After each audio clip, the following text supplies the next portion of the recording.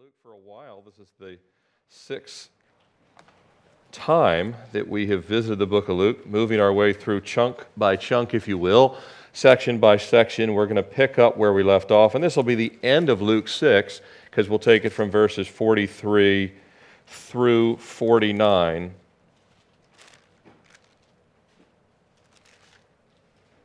Seven power-packed verses here, Luke 43 through 49. I've been really looking forward to teaching on this text. I know all Scripture is given by God. All Scripture is inspired. All Scripture. But some Scriptures, the enemy, I feel, attacks more than others. And as I prepared this week, I felt some of the attacks in myself and some of you, some that aren't even here this morning that I know, unexpected sickness or illness or things. And this is one of those passages I know the enemy does not want taught on. It is one of those passages that the Lord Jesus Christ gave us that many pulpits, frankly, in America don't teach on. But we're not going to do that. We're going to always go verse by verse through the Scriptures. And what the Lord gives us is for our benefit, not for our destruction. Amen? Isn't that great to know? God didn't give us these difficult things to disturb us, but He gave us these difficult things to deepen us in Him. So we'll pick up with verse 43. Passages you've probably heard before, maybe not for a while, but let's look at the text together. Starting in verse 43. For a good tree does not bear bad fruit, nor does a bad tree bear good fruit. For every tree is known by its own fruit.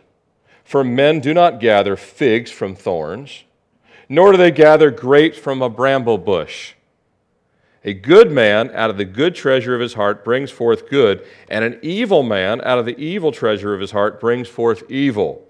For out of the abundance of the heart, his mouth speaks, or hers.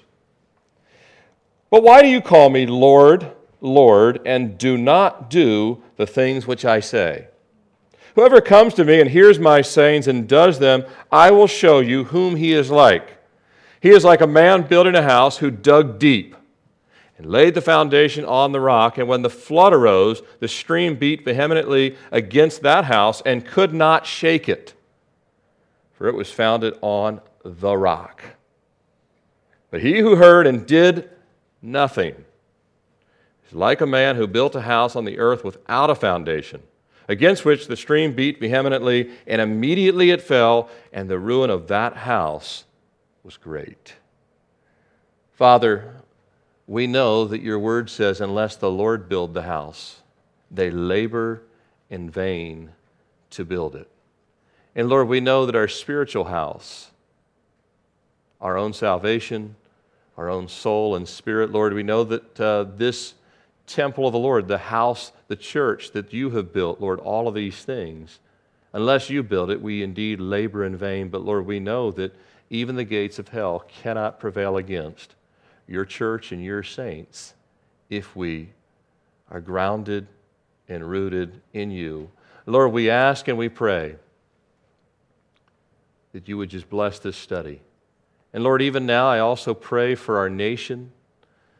Lord, our nation, very much like this text, says one thing but lives another. And we pray that you would bring revival. We pray that you would pour out your Spirit, that you'd revive our nation. You open the eyes and the ears, even of our religious leaders, some of which don't know you, but yet still teach your word. Some of which, Lord, are leading your people astray. Some of which are saying, peace, peace, when there is no peace. Lord, we pray that you would bring truth and clarity and wisdom of the word, wisdom of the Spirit. You would speak mightily by your Spirit in these days in which we live. And Lord, even this morning, you would strengthen us for the work you've put before us. That none of us, Lord, would be bearing bad fruit, but we would all be bearing fruit unto eternal life and righteousness. In Jesus' name we pray. Amen. If you notice, I went ahead and prayed for our revival. I didn't have you stand, but we consolidated today. If you're here this morning, you're taking notes, I've titled our time in God's Word this morning, Everyone is Tested. Everyone is tested. And you can take that in a number of different ways, but let me apply it this way to start off with. We all at least went to grade school. There was a time in America where people were done with school about the age of the 8th grade. And in many ways, they were much better educated then than our kids today. And I'm not saying that with tongue-in-cheek. That's legitimate. Many studies have proven that.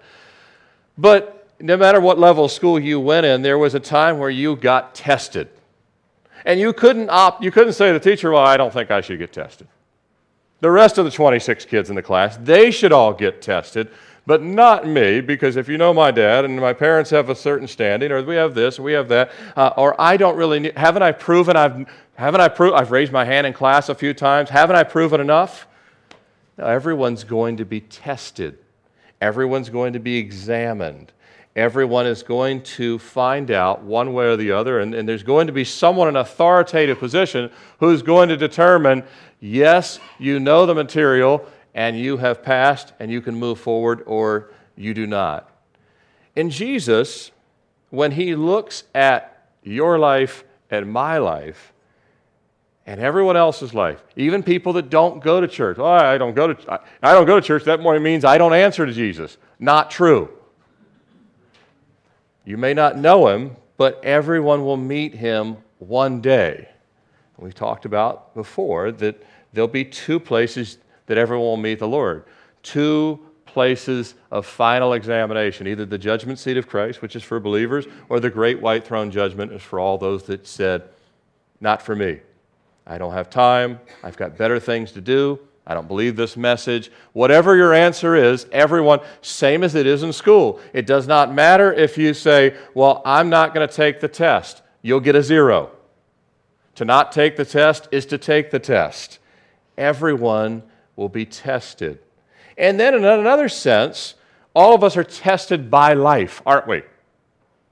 No matter who you are, everybody gets colds, everybody gets flus, everyone has bad days at work. Everybody gets flat tires. Everybody has things that happen to them that they're outside of their control, and they test us. People that don't like you, people that said something you didn't like, things that just don't seem to go your way. All of the things in life test us, and those also examine. But in both cases, before the end of our life and during our life, the Lord is always inspecting everyone, whether they know it or not. I've come to know the Lord is always inspecting me, right? I have 3 kids. I love them dearly, but we are always inspecting and understanding their lives. What's happening? How are they doing? Let's take a look at this first section here. If you're taking notes, I've divided the text into 3 things, which is my habit. The fruit test, the following test, and the foundation test. The fruit test, the following test, and the foundation test. Now, this is not a test to find out if you are a fruit cake or something like that. This is a test of fruit in your life. You can actually be a bit of a fruitcake and still love the Lord. God gives us different personalities and different styles. But the Lord is looking at our lives, and other people will be able to see too fruit that's in our life. You know, you may not be. Let's look at this first section. And Jesus says here in Luke 6, "For a good tree does not bear bad fruit, nor does a bad tree bear good fruit." That's a very straightforward, simplistic, basic statement. Good fruit, easy to see. Bad fruit, equally easy to see. You may not have a green thumb. Some of you, you've learned that many times over. You do not have a green thumb. Try as you might, learn as you can, study, watch HGTV, whatever it is you do, and you still seem to come up with some of the same results. But sometimes you see improvement. You may not be a gardener or a farmer. Russ talked about we're doing a day at Hamilton Farm. You'll get a chance to learn a few things, some of which you'll never be able to apply in a suburban home like mine, but nevertheless. You may not be an expert in horticulture. But pretty much anybody can recognize good fruit versus bad fruit versus no fruit, right? If I come up to a tree and there's good fruit on the tree, there's not good fruit on the tree, there's zero fruit on the tree, those things are, as long as we have eyesight, those things are evident. Our family, no one's ever trained me, my wife, or any of our daughters. We have never been trained in apples of any type. I have never studied anything about apples. But when we go up to Carter's Mountain in the fall, somehow we seem to know which apples to pick. Without anyone educating us, whether they just give you a bag. They just give you a bag and say, have at it. Here's how much you pay. You weigh them at the end. Anyone done this thing? You go up there and you seem to know, all right, that smushy one I'm not touching. The one on the ground that has worm running through it, I don't want that one. But there's a shiny, hard one, and you just pull it right off and you put it in the bag. No one had to train anybody. I don't even think I told my kids, hey, don't pick any rotten ones. And Jesus knows that this is evident. The same is observable in spiritual fruit. The same is observable. Turn with me to Galatians chapter 5. Take a right-hand turn. Go to Galatians chapter 5. Go past the Gospels, past Acts, past Romans, past 1st and 2nd Corinthians, a few more. Or actually right after 1st and 2nd Corinthians, a few more pages, that is. And Galatians chapter 5. Galatians chapter 5, starting with verse 19. You know this passage, or many of you do. If you don't know it, you'll see it's just as evident as picking fruit at Carter's Mountain. Starting with verse 19. Now the works of the flesh are evident. Evident. Which are adultery, fornication, uncleanliness, lewdness, idolatry, sorcery, hatred, contentions, jealousies, outburst of wrath, selfish ambitions, dissensions, heresies, envy, murders, drunkenness, revelries, and the like, of which I told you beforehand, just as I told you in time past, that those who practice such things will not inherit the kingdom of God. But the fruit of the Spirit is love, joy, peace, long-suffering, kindness, goodness, faithfulness, gentleness, self-control. Against such there is no law. And those who are Christ have crucified the flesh with its passions and desires. If we live in the Spirit, let us also walk in the Spirit. Galatians chapter 5. Isn't that beautiful? Contrast. You don't have to be the apple expert. You don't have to be the spiritual fruit expert. If you are walking around in obvious sin, cursing out your next door neighbor or your coworker, or gossiping like crazy, and then people can't get around you without you filling their ears with gossip, or you're living in a immoral lifestyle, you've got all this evident things. Paul said these things are evident. You work with people that know the Lord, and you work with people that don't know the Lord. You have family members that know the Lord. You have family members that don't know the Lord. I had my brother called me yesterday from Florida. He was doing a study, and he's asking me some questions about the difference between apostle and disciple. And we were talking about that. And I said, and I went into the definitions of apostle. I said, you've got the strictest definition, which I believe in, that the apostles were the original 12 minus 1 plus 2, which is the original 12. Judas, falls away. Then you have Matthias, and you have the apostle Paul. Those were the apostles. They were given the scriptures. They saw the Lord Jesus personally. I said, but then you have other believers that have some other views. They're not heresy views. I don't I don't share their views, but they're okay within mainstream orthodoxy, and those are people that believe that apostles can be senior pastors or bishops of bishops, if you will, or missionaries or church planters, that those can.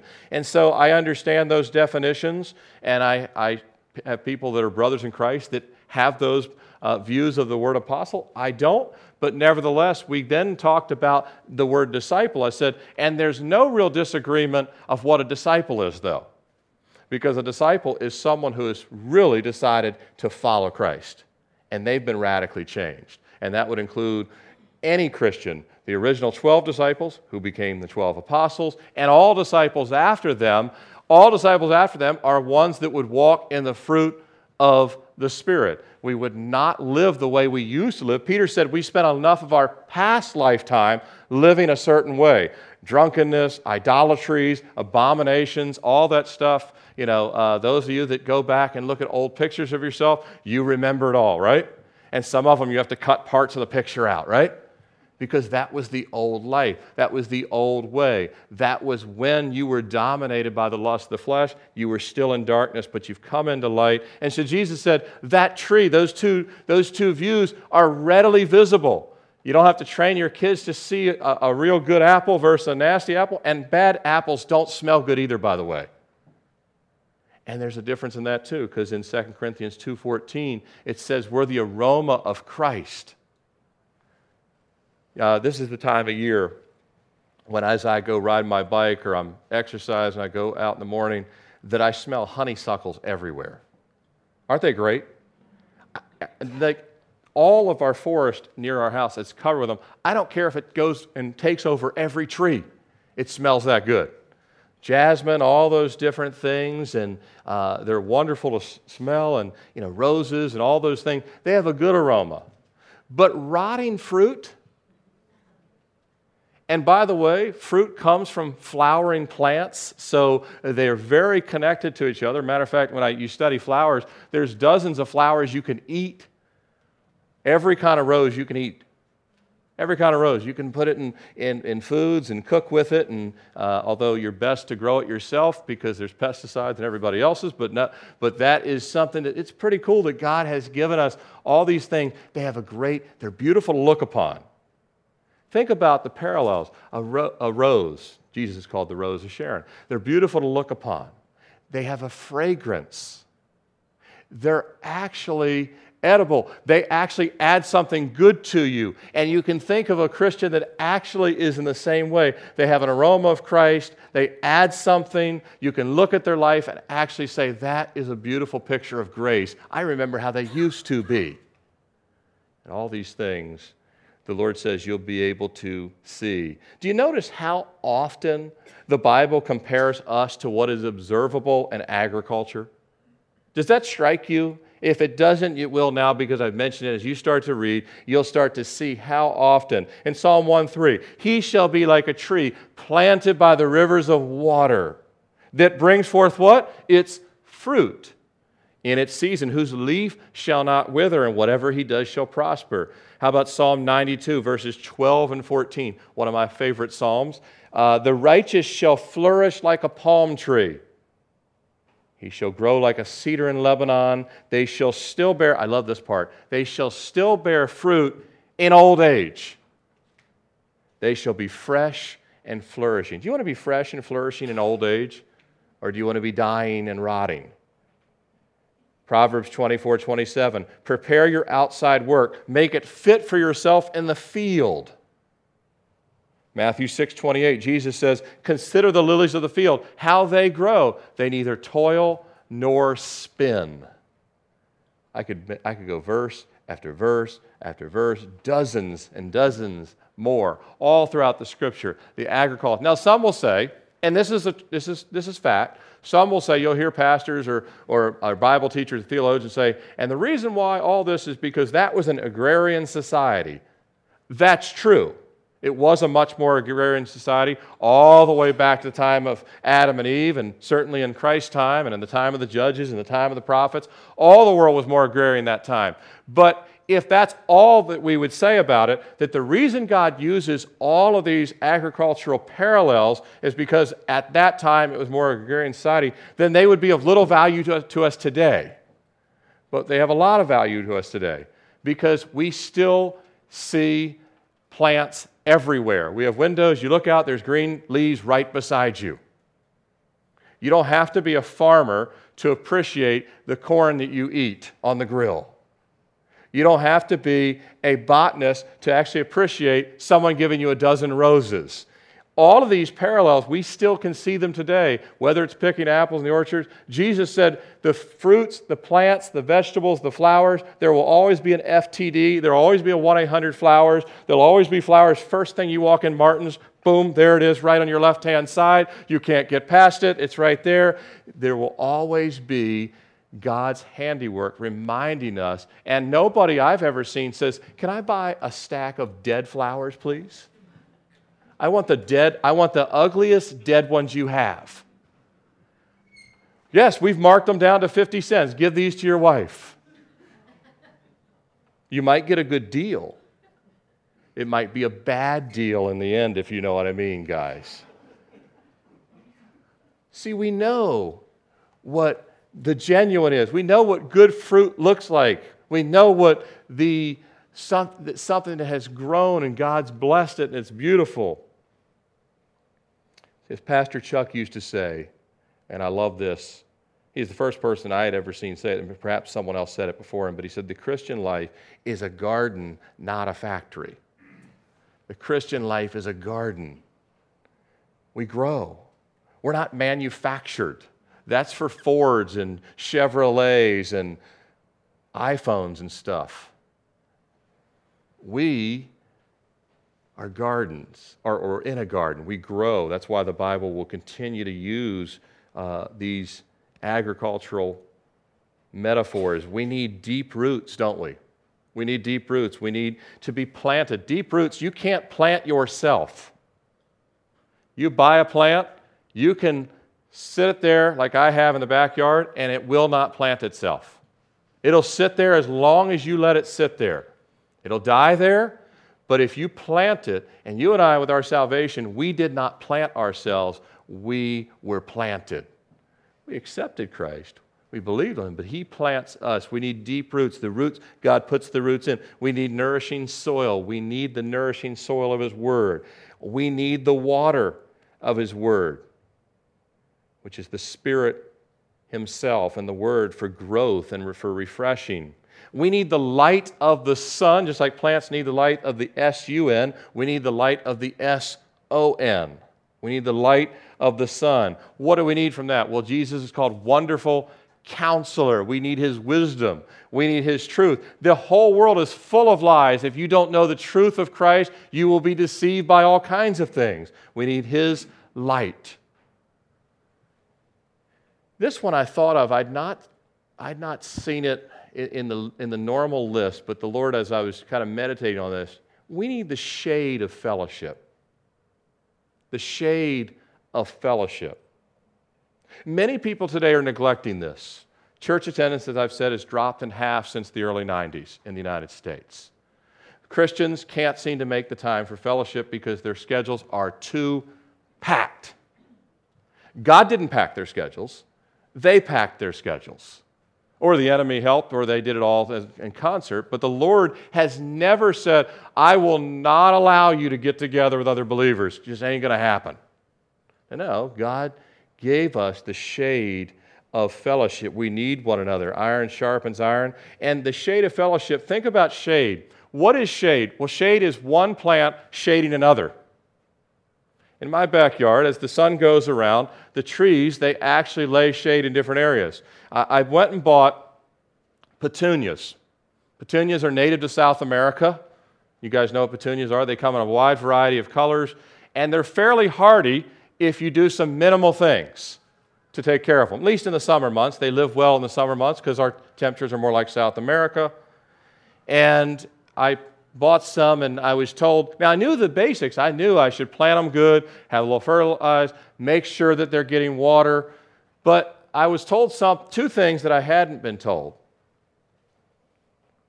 make sure you pick the dead ones out, and they'll really get big and flourishing. Make sure you pick the dead ones out. It said it takes a little bit of constant attention, I was told. But it's not hard. You just kind of go out and you pick a few of the dead ones out, and boom, they just blow up every day. The flowers get real big. And the other one was they love afternoon shade, which I didn't know either. So I followed both, and I tell you, it actually worked. Who I was talking to knew what they were talking about. And you know, God does the same. He actually knows what He's talking about. You'll need the soil. You'll need the light. You'll need the shade of fellowship. I don't need fellowship. Yes, you do. You show me someone out of fellowship, I'll show you someone, their spiritual walk is nowhere near what God has asked or called it to be. Someone not in the Word, same thing. Not in prayer, same thing. Not in truth, but in error, same thing. All these things. And it goes on. We need, just like plants, we need to be pruned. Jesus said in John 15, 1 through 2, listen to what Jesus said. I am the true vine, and my Father's the vine dresser. Another agricultural metaphor here, right? I am the true vine, and my Father is the vine dresser. Every branch in me that does not bear fruit, He takes away. And every branch that bears fruit, He prunes that it may bear more fruit. Any farmer wants to be more productive with their crop production, not less productive. More fruit. If it's bearing fruit, notice what He said. Did you catch that? Did you catch what Jesus said? Now, the ones that don't bear fruit, gone. That's the dead petunias. They're not living. Get them out of there so the life can spring forth. But He also said something else interesting. I'm not sure if you caught it, because at first I didn't. But the ones that are bearing fruit, He prunes, that they would bear more fruit. He prunes those that are actually faithful and fruitful. He removes those that are neither, but those that are faithful and fruitful, He actually prunes. Now, first, this seems almost counterproductive. Why cut the fruitful branches? Not remove them, just trim them back. And it seems painful for the branch. And sometimes it is, isn't it? Sometimes it is painful to be pruned. And if you're a believer, you've gotten pruned plenty. If you know the Lord and you walk in the Lord, He prunes us as individuals. He prunes us as a church. Why? That we might bear more fruit. This really works. Some of you ever trimmed your hedges? When you trim them, like box them, they'll grow. They get healthier. I had a bush. I've told you all before. I'll tell it again. I had two bushes. They were yay big. One of them was near death's door. I thought it was going to lose it. It had trimmed. Everything was dead. So I cut out all the dead, all of it. Got in there, cut out every dead. I had 1/8 of a bush left, and the other one looked great. But then I trimmed them both as if they were both 8/8. Today, they're the same size. It's amazing how God's...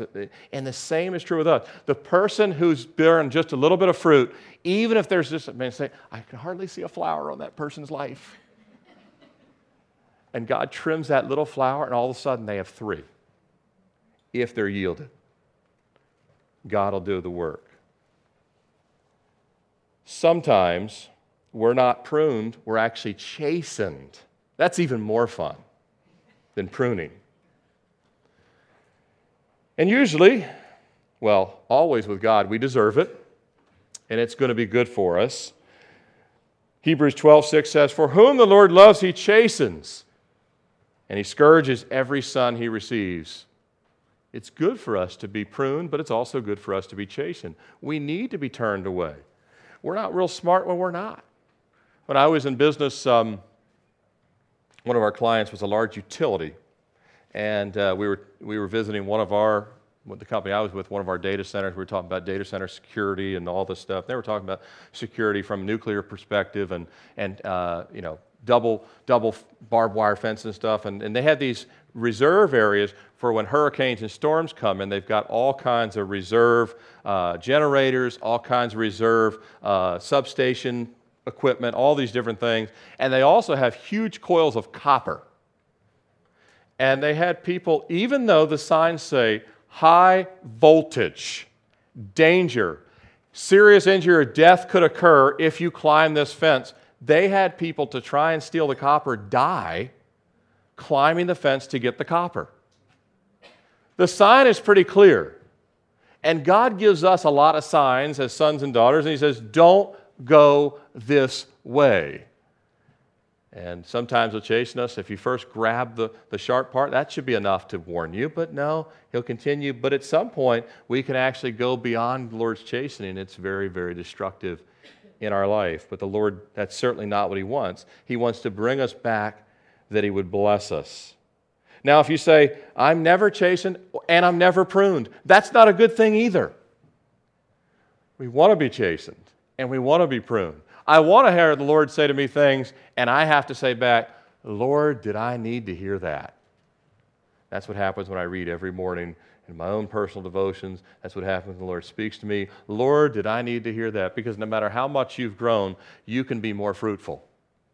More fruit can be grown. More pruning can take place. Let's look at the following test. The following test. But why do you call me Lord, Lord, and do not the things which I say? One question we immediately have to ask is, why do we follow Jesus? Why? Why do we follow Jesus? Some of you say, well, that's an obvious answer. Why would you even ask such a silly question? It's not. Why do we follow Jesus? Well, Peter answered this question as good as anyone could ever answer it. Because Jesus asked him, are you guys going to walk away from me like everyone else has? Or like a large multitude had just decided, this is too much. You're asking too much.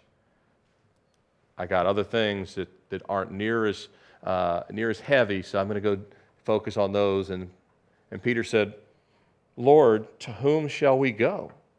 You have the words of eternal life. Eternal life. You can't buy eternal life with Aetna. You can't buy eternal life with New York Life. You can't buy eternal life with a massive 401k nest egg. Those things don't do it. Peter said, you have the words to eternal life. And in Acts 4:12, nor is there salvation in any other. For there is no other name under heaven given among men whereby we must be saved. There's not another way. The first reason we follow Jesus is He is the way, the truth, and the life. There is no other way to be saved because everyone's going to die, and after that, the judgment. So there's no other way to be saved from the penalty of sin and death and hell but Jesus. So the first reason we follow Jesus is there's not another way. There's not another way. You can't do it through just, I'm going to practice Buddhism, you practice your Christianity thing, and we'll both arrive at the same place. No, we won't.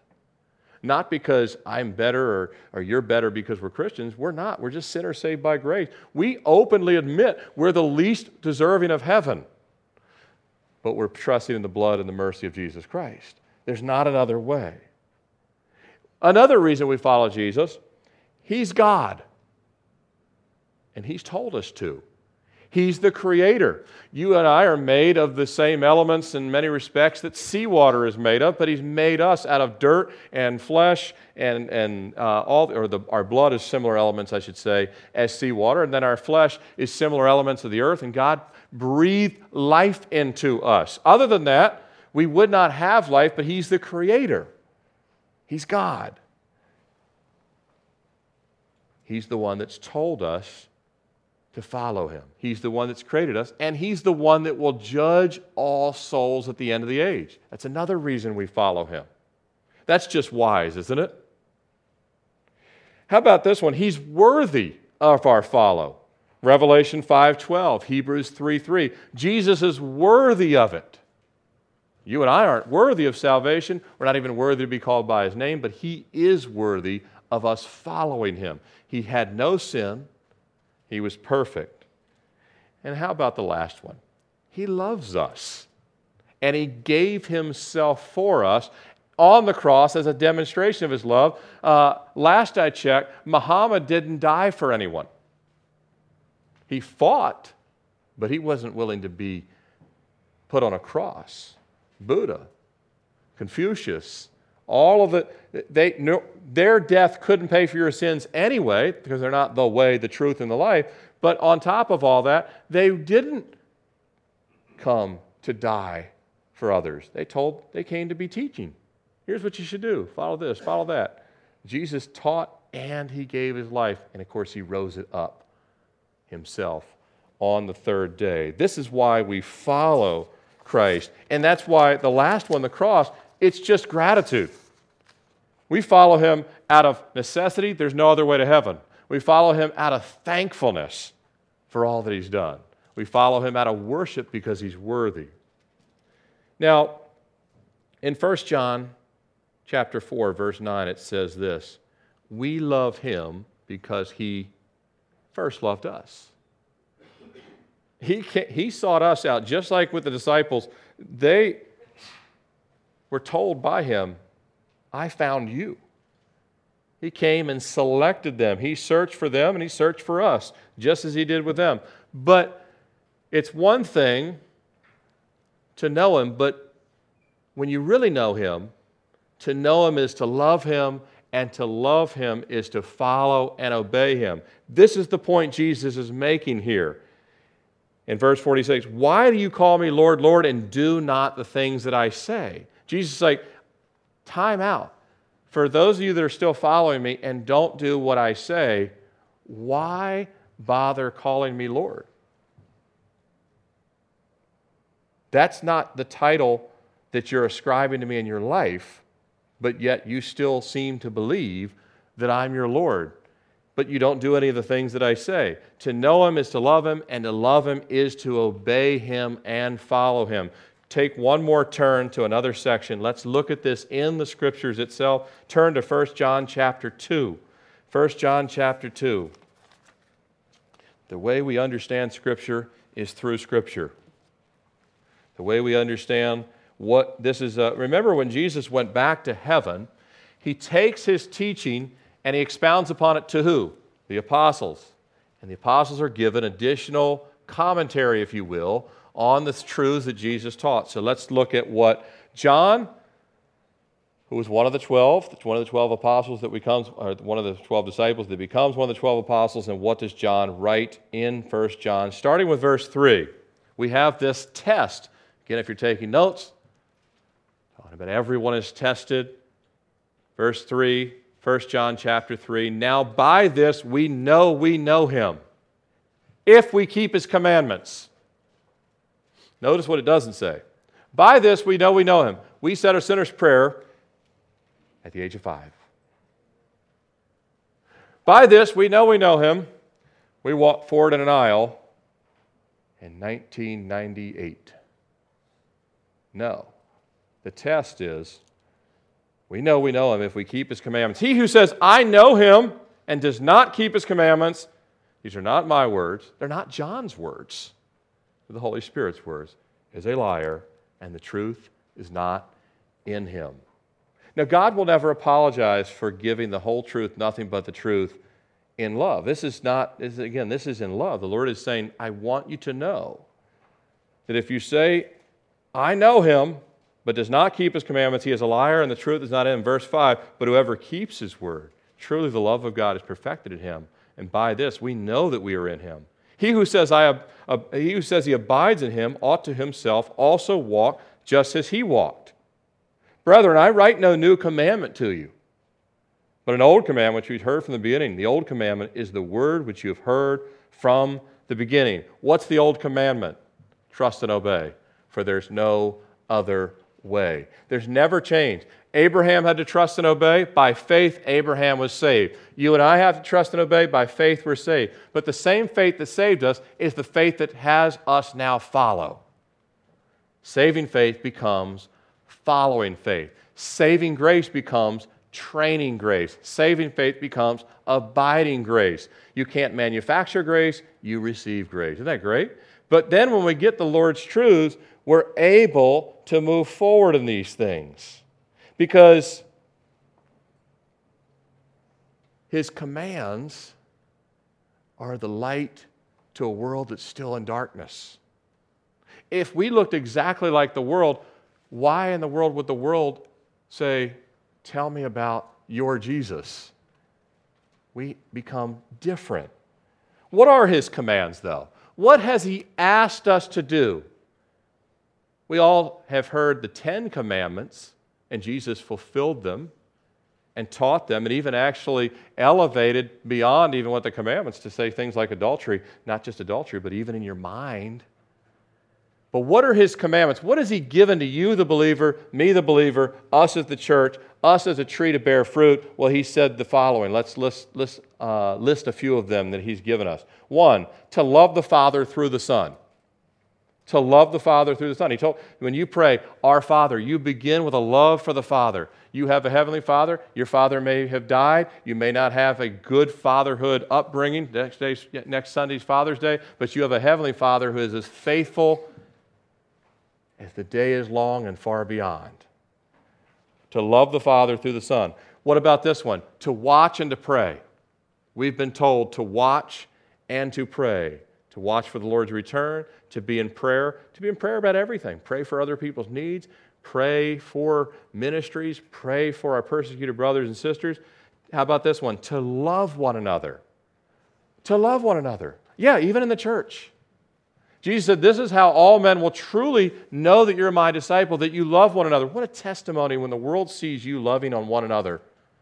And not just in this church, but even other believers that other churches. I mean, the Lord wants to see us loving one another. What does the love look like? Well, gathering together, fellowshipping together, helping one another, serving one another.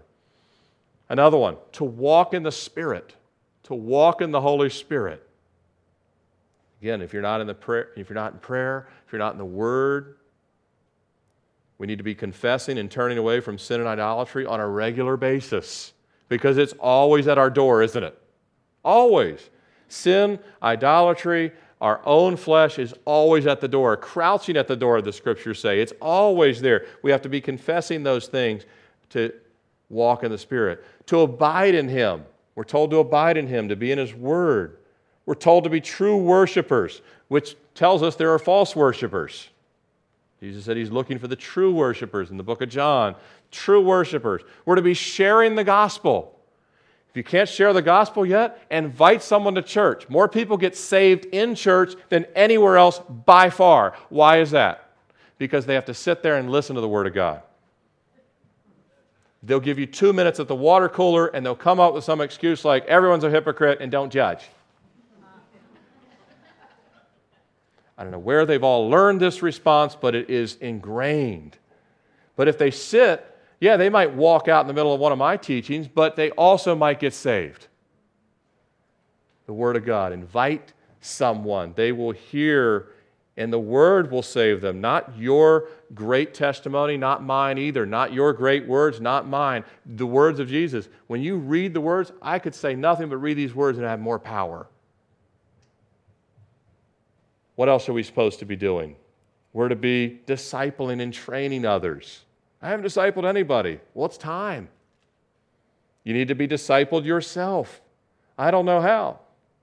You talk to me and we'll make sure that you can get discipled. You talk to one of our elders or one of our deacons, we'd be glad to work with you on that. Certainly being here this morning is a form of discipleship. Thursday night will be one when we're gathered as men, the ladies getting together. Discipleship. To be discipled and to be disciple others. To be doers of the Word rather than just hearers of the Word. We have a lot of hearers of the Word, but to be doers of the Word. The Lord's called us to be that. How about this one? To be committed. Jesus said anyone who puts his hand on the plow and looks back is not fit for the kingdom. Forward thinking. Paul said, forgetting those things which are behind, I press forward. He was committed. He said, none of these things move me. Lots of things will try and move you. The world will try and move you. Your flesh will try and move you. You'll talk yourself into moving all the time. And the Lord will say, no, don't listen to you. You don't know what you is talking about. That's what the Lord will say. I don't trust me. I only trust the Word of God. Because me gets in the way of me a lot. And so does you. That's like a Dr. Seuss book or something, I know, but now I know why he wrote that way. It kind of sticks to you a little bit. We're to be forgiving one another. Oh, that one's a hard one, isn't it? We almost are okay with the others until it gets to forgiveness. To be forgiving. To give grace. Do you give people the grace you want to receive? To give mercy. We just talked about that in previous weeks. Jesus covered this. Now he's reiterating, if you're going to call me Lord, are you going to do these things? Or just hear them in one ear and out the other. For every single one of these commands the Lord's given us, praise the Lord, He's given us His Holy Spirit. Because you and I could never do any of these on our own. We should all just give up if that's the case. But we don't have to give up because He's given us the Holy Spirit. He will move us along on the conveyor belt of grace and life. The Holy Spirit will help us to do them and to grow in them. The apple tree does not say, I will push out an apple today no matter what I do. It just grows. And it comes forth because of all the things that are coming into the tree. The good things are bringing it forth. But even though the Holy Spirit will help us, many still call Him Lord. But is Christ really their Lord? Is He your Lord? You can't answer for other people. I can't answer for my own spouse. You and you alone have to know, yes, He is my Lord, my Savior. Many say, yeah, He's my Lord and Savior, except for His commands. Think about it. Yeah, He's my Savior and Lord, I just don't do anything He asks me to do. Can you imagine saying, I'm employed by so-and-so company, I do maybe one of the 15 things they asked me to do, maybe. You're not going to be an employee there long. And they won't care that you say, but I'm proud of the name tag, I'm proud of the company vision statement, I love everything about it, but I just don't do anything. Remember what Jesus said? He said on the rock, He said, all this man has to do is nothing. Just do nothing. Just coast through, just do absolutely nothing but wear the name tag. No, you're not going to be employed there very long. You'll quickly be unemployed. Imagine a young Marine saying to his commanding officers, I don't have time for that. No, I do not have time for that. Great idea, commanding officers. Don't have time for that. I made plans this weekend. You can say it once. Imagine a player for the Super Bowl winning Seattle Seahawks telling Pete Carroll, I'm not doing it that way. I was taught by a smarter coach than you. My college coach was 10 times smarter than you are, and I ain't doing it that way. This is the arrogance of many people today. They have no submissive spirit. They have no obedience to Christ, nor do they have obedience to men. They don't have obedience to authority in the church. They don't have obedience to anything. They're not obedient to Christ. That's why they're so rebellious at heart. And we see it in the Old Testament. Moses dealt with it. Paul deals with it. Jesus speaks of it. Why do you call me Lord? You don't obey me. You don't obey my apostles. You don't obey my teachers. Why? Go be someone else's disciple, but you're certainly not mine. I know that's heavy, but that's what Jesus is saying here. But He would rather fix it while we can fix it while we're still alive, right? Isn't that great? Wouldn't you rather have something fixed before it implodes? You know, when the mechanic says, look, you cannot do this, it's going to be $178, and you're like, great. Goes right up. He says, but if you don't do it, he goes, and I'm just being totally honest, go get 10 mechanics, they'll tell you the same thing. It'll be about a $2,000 job if you bypass this. Which one's wiser? Listen, my son, Solomon said. Have a soft and tender heart. Listen to these things. Don't be resistant. We always have that resistance in our spirit, don't we? Even the faithful among believers still have a little bit of resistance at all time because our flesh is always there. That's why you have to crucify the flesh and crucify those passions. Jesus said in Matthew 11, verses 28 through 20, "Come to me, all you who labor and are heavy laden, and I will give you rest. Take my yoke upon you and learn from me, for I am gentle and lowly in heart, and you will find rest for your souls. For my yoke is easy and my burden is light." You know what? Many Christians don't believe that one bit. They can quote the verse. They do not believe it. They believe that Jesus meant that for somebody else, but it's not true because living the Christian life is so hard. It's so boring. It's so difficult. We always have to read our Bibles. We always have to pray. We have to tell people about the Lord. We have to gather with other believers. We have to serve people. This is not easy. And they have it all wrong. Because I love the way Andrew Murray, he nails it. Listen to what he said. He was back in the 1800s. He said, "It's not the yoke, but resistance to the yoke that makes the difficulty. The wholehearted surrender to Jesus, as at once our master and keeper, finds and secures the rest." You pull in every direction from the yoke, it's going to rub the neck, it's going to be heavy, it's going to hurt, that you're going to be harnessed back in. But once you submit to the yoke, he says, it's not the yoke, it's the oxen. Because Jesus said, you were bought with a price. You are not your own anymore. Now, you either believe that or you don't believe that, but by faith, once you believe that nothing in this world can actually satisfy you but the Lord. See, the thing with many believers, they don't believe that. They believe that the new BMW will satisfy them. It won't, but they believe it will.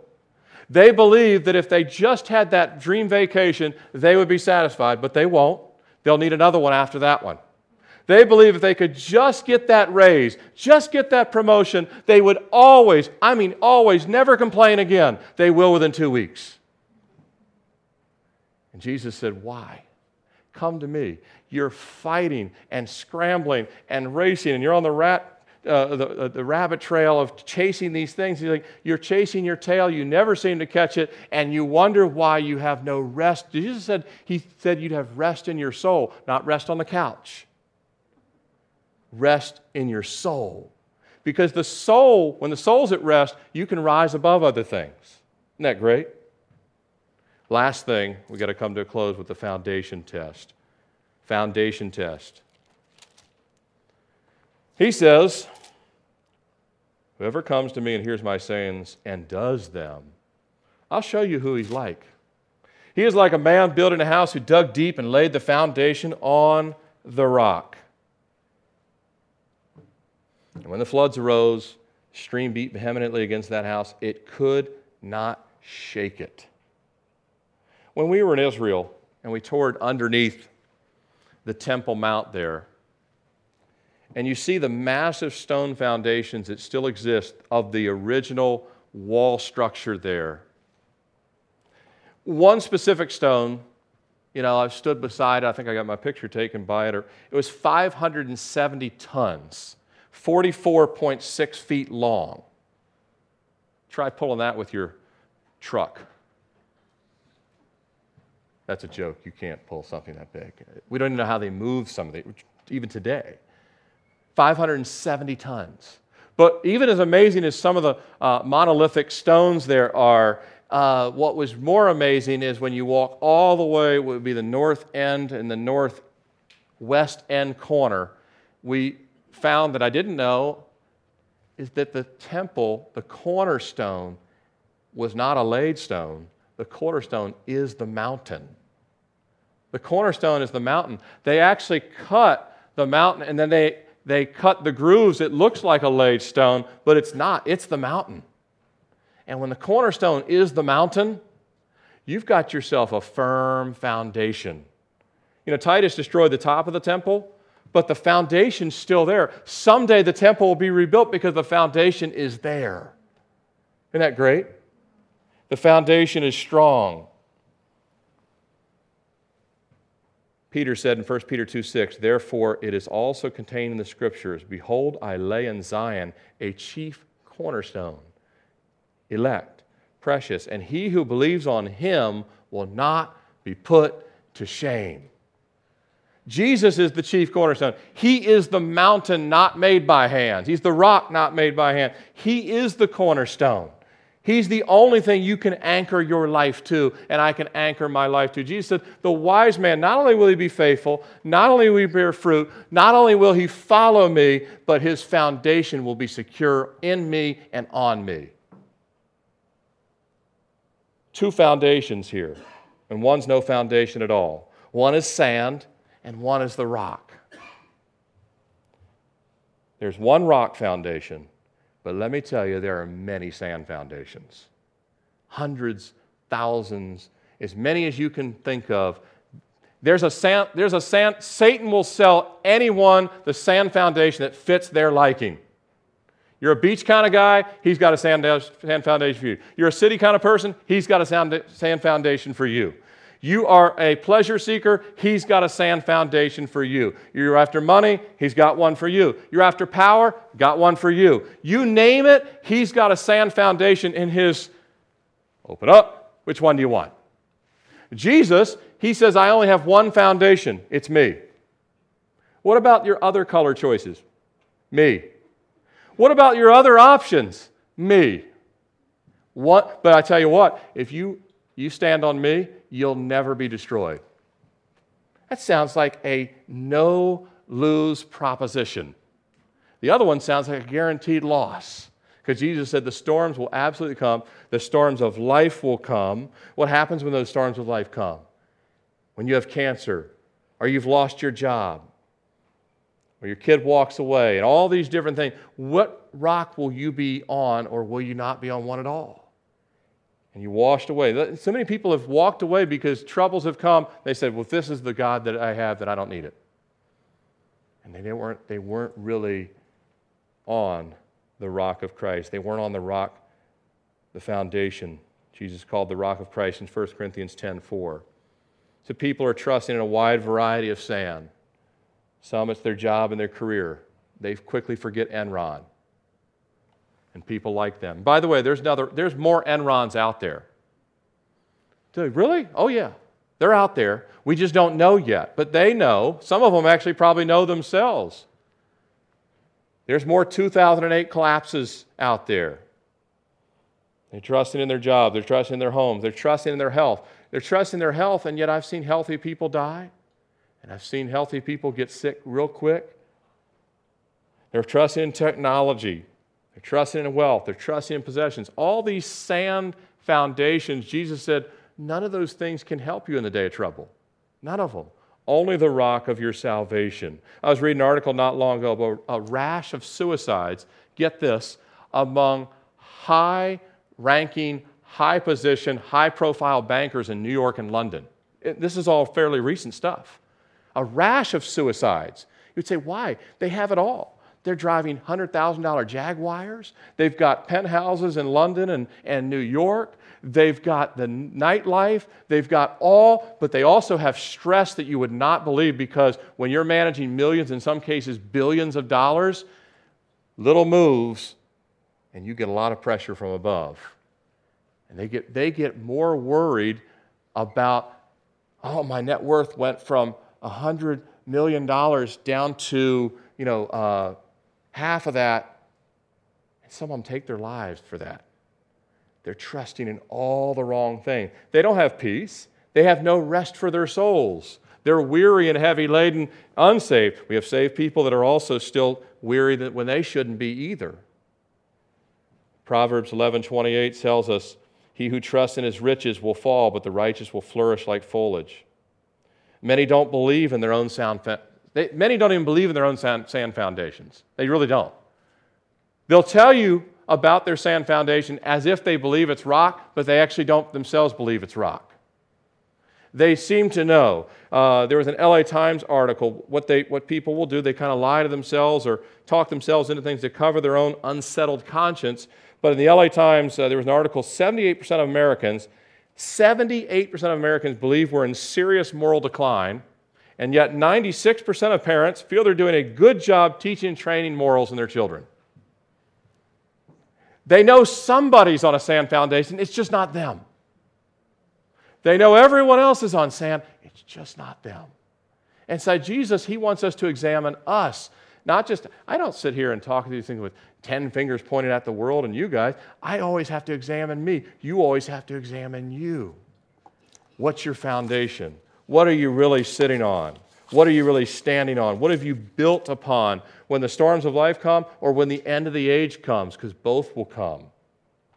Helen Roseveare, she was a British medical missionary in the Congo when the uprising among the Mau Mau revolutionaries invaded and she was attacked. This pure, godly, and gracious, innocent woman, she was assaulted in every way, humiliated, and hanging on for her life to a faith that would not be shaken. While recovering from that horrible event, Helen and the Lord grew closer together than ever. She wrote a statement in the form of a question that every person needs to ask himself or herself. And she said this was her question to everyone. Can you thank me, capital M-E, that's the Lord, can you thank me for trusting you with this experience, even if I never tell you why? Christian, believer, the Lord Jesus is saying, I've told you the truth. I've told you what you must do. Will you trust me, even if I don't give you more information than what I've already given you in my word and in the testimony of the saints that have gone before you? Is that enough? Let's close in prayer. Father, we thank you this morning that your word is enough. Your word is faithful. Your word is true. And we know, Lord, that you cannot lie. You're not a man. You give us these things that we can grow, that we can be fruitful, that you prune us, that you chasten us.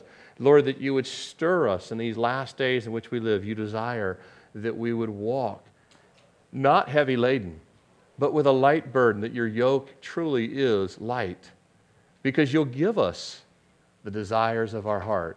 And when our desires become your desires, Lord, then the desires of this world just fade away. And what a blessed rest it is.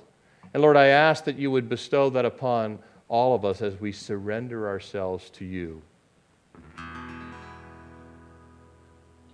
I just want, as we close in a song, before we close in song, I'm going to ask anyone that, if you would like to, say, I want to recommit that my surrender, that my foundation is the Lord Jesus Christ above everything else. And if he needs to, he can reprioritize me, my life, my time, because I just want to bear fruit until he returns.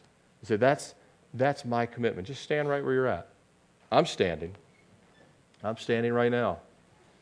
You don't have to stand, but this doesn't mean you haven't been following. Some of you have, but it means, no, this is important. Lord, I want to do exactly what you would have me to do.